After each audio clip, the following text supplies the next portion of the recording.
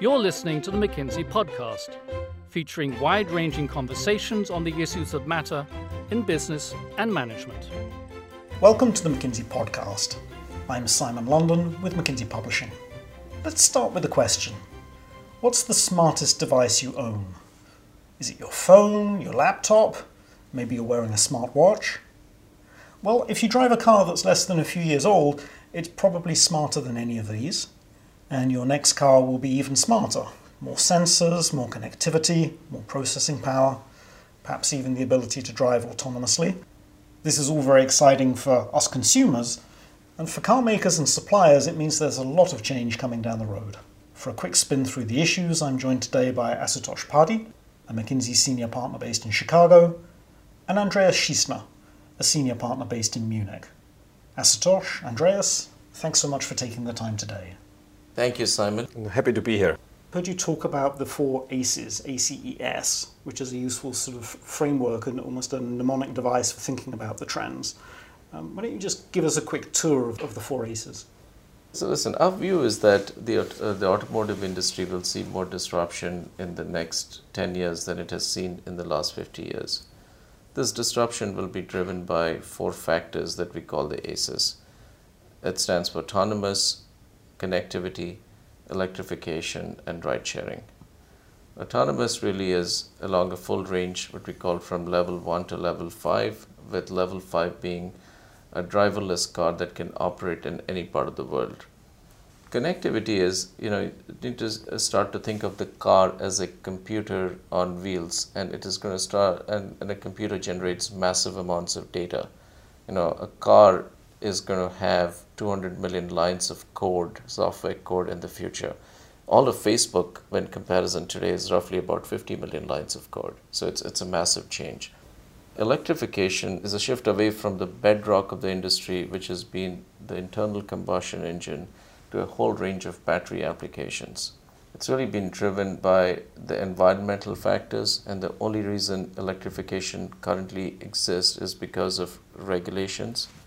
But regulations is going to drive initial adoption that then provides the scale that the industry needs for electrification to become a viable economic option.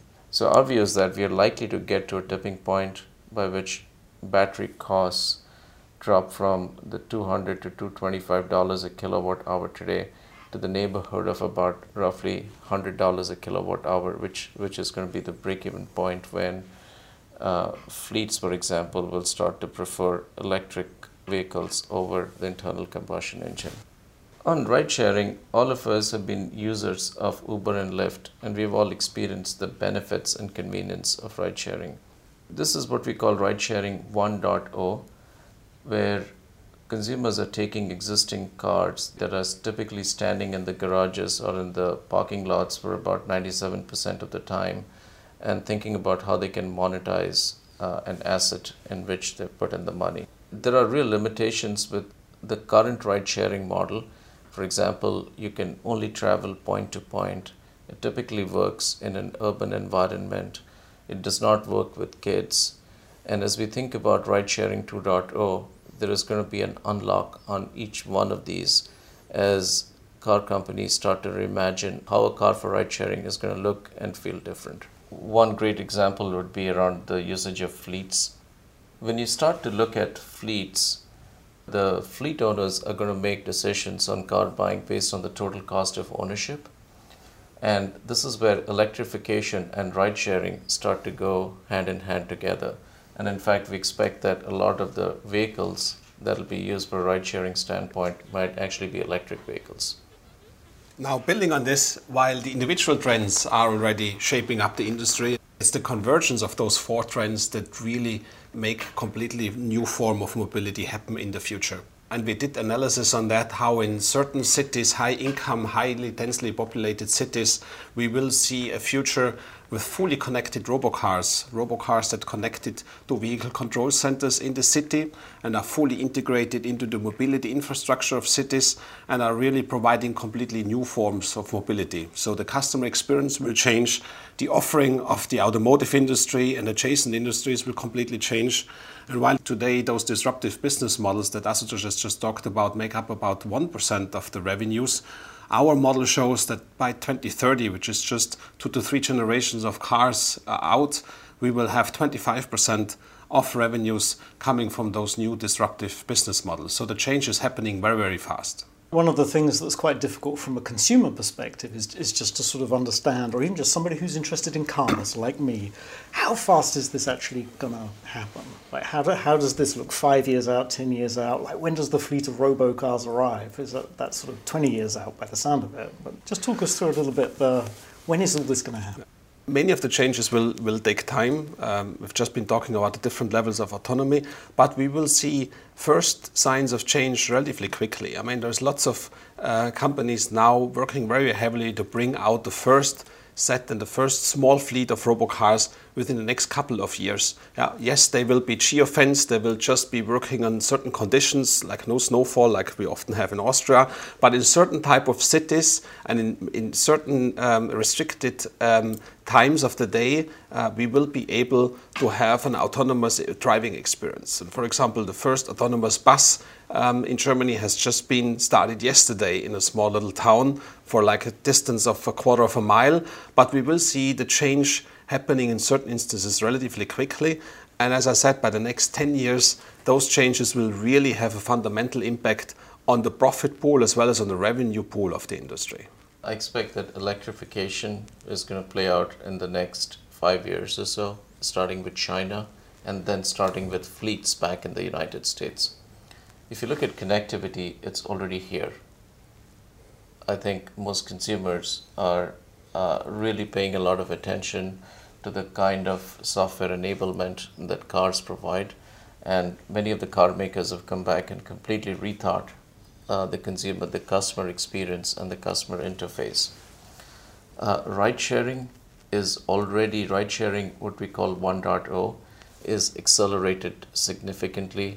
The market has been growing in high double digits for the last several years. I think ridesharing 2.0 is likely to happen in the next 3 to 5 years. And from an autonomous standpoint, our view is that the level 4 applications, we expect to see that start to happen in the next possibly 3 to 5 years. We have seen that investments in those ACES technologies have increased by the factor of 12 in the last couple of years. So if I'm a car maker, all this is probably both very exciting but also a little bit alarming. As you said, Ashutosh, when there are big technology changes like this, control points change, profit pools change, the major players often change quite quickly in the case of the smartphone industry. How do we see big car companies reacting here? The first thing that I think car companies need to get a handle on is a viewpoint that the revenue pools from the traditional technologies and the traditional business models, which is where we're primarily selling a car to a consumer, that has essentially flattened out. All the growth in the future is going to come from the combination of where we call the ACES. It's new technologies, it's new business models. If you recognize that, then we would say there's a few things that they need to consider, which are very different than how the industry has historically operated. The first is, what are the control points within the ecosystem? Control points meaning the elements that matter most to the customer, the elements of the customer value proposition that matter. How do you get a handle on what's really going to matter? And how do you think of the car less as an OEM tier 1, tier 2, which has been the traditional structure, but how do you think of the technology stack and which elements of the stack, of the technology stack, do you need to play a critical role in? The second thing that I think car companies will need to do, which is again different than how it has worked historically for the automotive industry, but is something that other industries have learned really well, is the monetization of data. Recognizing that there is big investments that will need to happen in software, players need to start to think about how do you monetize the data? For example, usage-based insurance, but that really is the tip of the iceberg, and there'll be a whole new world of opportunity there. The third thing we would say is around what we call as agile and two-speed R&D. And traditionally, the automotive industry has used a waterfall-based approach to software development. Now, as the car becomes a computer on wheels, the amount of software content in the car is going to triple in the next 15 years. To be able to get that software developed is going to require a massive increase in the number of software engineers. And currently the industry is just not positioned to be able to meet that incoming demand. And therefore the model which is more productive, which is used by the rest of the world, is a model called Agile. Now Agile is typically about 2.5 times more productive and about 2 times faster than the waterfall-based approach. In the automotive industry, however, the challenge is how do you take a linear sequential product development approach the industry has developed for the last 100 years and combine that with a model like Agile, which is much more rapid, much more iterative. And being able to get to this new model is what we call as a two-speed R&D. And what's interesting, in spite of all these requests for a much, much higher productivity in software development, our model predicts that we still need about 100,000 additional software engineers for the automotive industry in the US alone. So a huge number. That is a big challenge, not only for the industry, but for society as such and for the industry in general to build up and to build those talents for the software engineers. And while software is a huge important, that's just one out of 25 new competences that we analyze the auto industry has to pick up. Good news is that at this point of time, we are at record years in terms of profitability. So there is a financial cushion for the industry to take on those challenges. And we still believe that the integration that has to happen on an automotive level is actually a good asset that the industry has today. So we are all positive that they will be able, if they act quickly enough and decisively enough, that they will be in a good position to master these challenges. Potentially this is really good news, isn't it, for car companies? Because actually you're in more sort of constant touch and sort of intimate touch with your consumers, and you know more about your consumers and their habits than if you were just sort of making a metal box, selling it through a dealer, and unless there's a recall, you might not have very much contact again. Our view is that this disruption is both good news and bad news for the industry. The bad news is that the traditional business models and the traditional technologies have peaked. The good news is that for players who are able to move successfully into this new world, there is a whole new world of revenues and profit pools that could come from the ACES opportunity. And the size of that is going to be very significant. So let's just talk a little bit more about what you call the control points, why consumers really buy vehicles and what matters to them most. I know we've actually done quite a lot of consumer research on this. So what do we know about what consumers want? In addition to what Ashutosh just mentioned on the willingness of consumers to switch brands for better connectivity offerings, I think we also found out that 86% of the consumers are really looking for driver assistance systems, which bring up safety, which eventually also, if we have level 3 and level 4 autonomy in the cars, also open up completely new use cases. You can use your smartphone in the car, which for many of our consumers, as we found out, is the most important aspect of using the driving time more productively. For the auto industry, there's a good analogy. If you look at the gaming industry, how the gaming industry is really having a 24/7 view on their consumers, especially the most important consumers, those heavy players that are actually accounting for the majority, for 90% of the profit pool. They are watched continuously. Server load is watched continuously. And that is something the auto industry will also have to copy, that you have a clear eye on how your consumer is using the product and what you have to do in order to make the customer experience as superior as possible. So let me build on what Andreas just said around ADAS, which when we look at a consumer research, as Andreas said, about 86% of the consumers are willing to potentially switch vehicles because of ADAS. Now, if you look at ADAS, inside of ADAS, if you're an automotive OEM, you'd go back and say the things that there's probably 2 or 3 things that really matter. The first is, what does the cloud content look like? Because that's part of what we call as high definition mapping, which really drives the user experience. The second is the quality of the algorithms that you're using to be able to write the software. And the last part of this is the sensors, which are essential for accurate perception and improved driving experience. So if you think about it consumer backed, you'd say those are the three critical control points in ADAS. Then you'd take a step back and say, which of those can you own, which of those do you need to buy, and which of those do you need to facilitate? And facilitate is a new skill. Automotive players are used to either owning or buying. Facilitation is really technology, is a certain level of technology integration with other players in the ecosystem who've got critical capabilities, but with an ability to still positively impact the customer experience. It's interesting that you mention ecosystems. We recorded a podcast a little while ago talking about actually the ecosystem view of strategy that was having to come to quite a lot of different industries because of the technology enablement and the integration that's required. It sounds like the automotive industry is almost exhibit A for a whole new view, actually, and a whole new sort of strategic competency. Is that kind of right?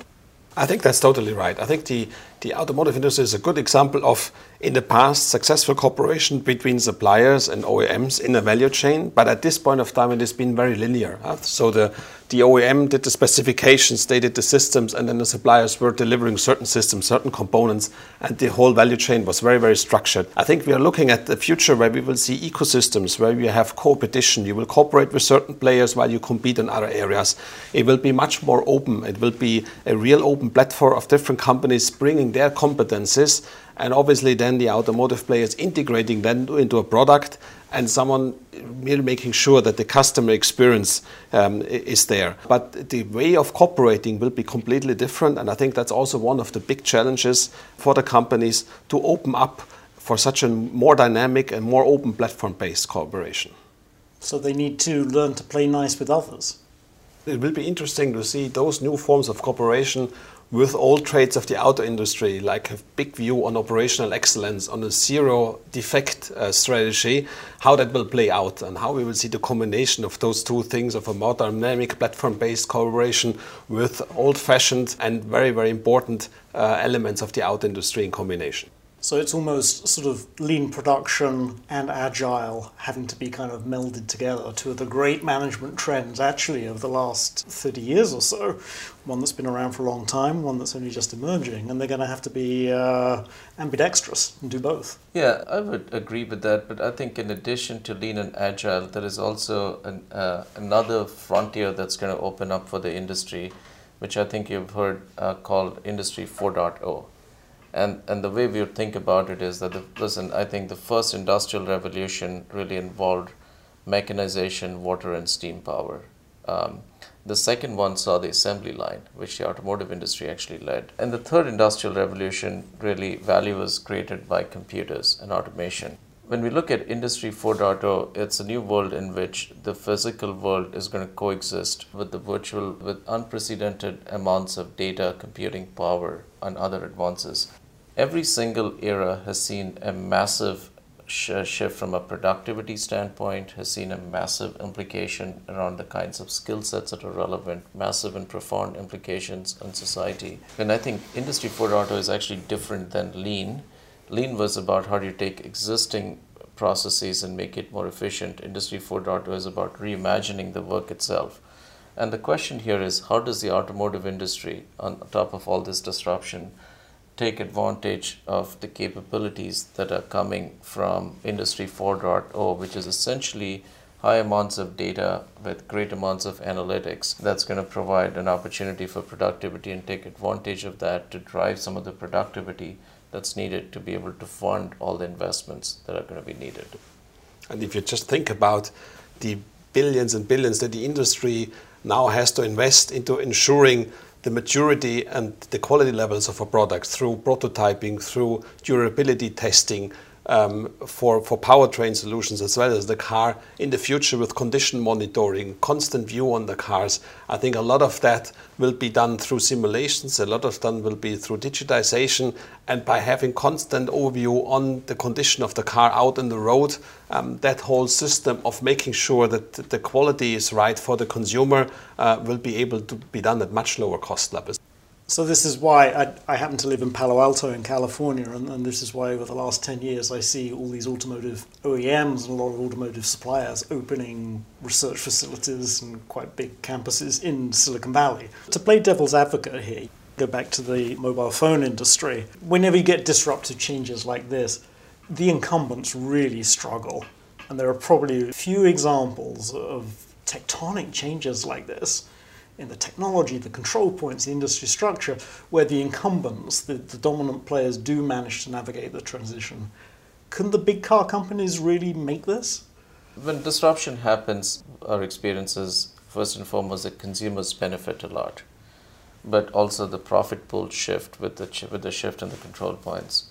Interestingly enough, what we are finding is that in the automotive industry, when we did research around what brand of autonomous vehicles are you likely to buy, consumers still have a high degree of confidence behind the current brands that OEMs have, and believe that there's going to be a certain degree of trust and safety that's associated with buying an autonomous car from a brand name OEM. However, the incumbents still have advantages as far as consumers are concerned, but the consumers are going to be pretty brutal and very finicky around whether or not they're able to meet their increasingly high levels of expectations. Understanding the customer, I think that's the single biggest item to make this change positive. Obviously, there are a few other assets that the auto industry has. It's a highly regulated industry. It's an industry where the car has to be kept safe and in sound condition over a period of 5 to 10 years, in many markets even longer. So the entry barriers for others are obviously pretty high, but by all means that's not a cushion for the industry to rest upon, but it really just means how do we acquire those new resources, how do we acquire new competences, how do we cooperate together. And I think we see many positive examples of companies taking on that challenge. But given the brutality of the change, I think the complexity for management is really high to master all of those. So sadly, that's all we have time for today. Thanks again to Asatosh and Andreas for speaking with us today. And thanks as always to you, our listeners, for joining. To read more about cars, technology, and to learn a little about the McKinsey Centre for Future Mobility, please visit mckinsey.com. You've been listening to the McKinsey podcast. To learn more about McKinsey, our people and our latest thinking, visit us at mckinsey.com or find us on LinkedIn, Twitter, and Facebook.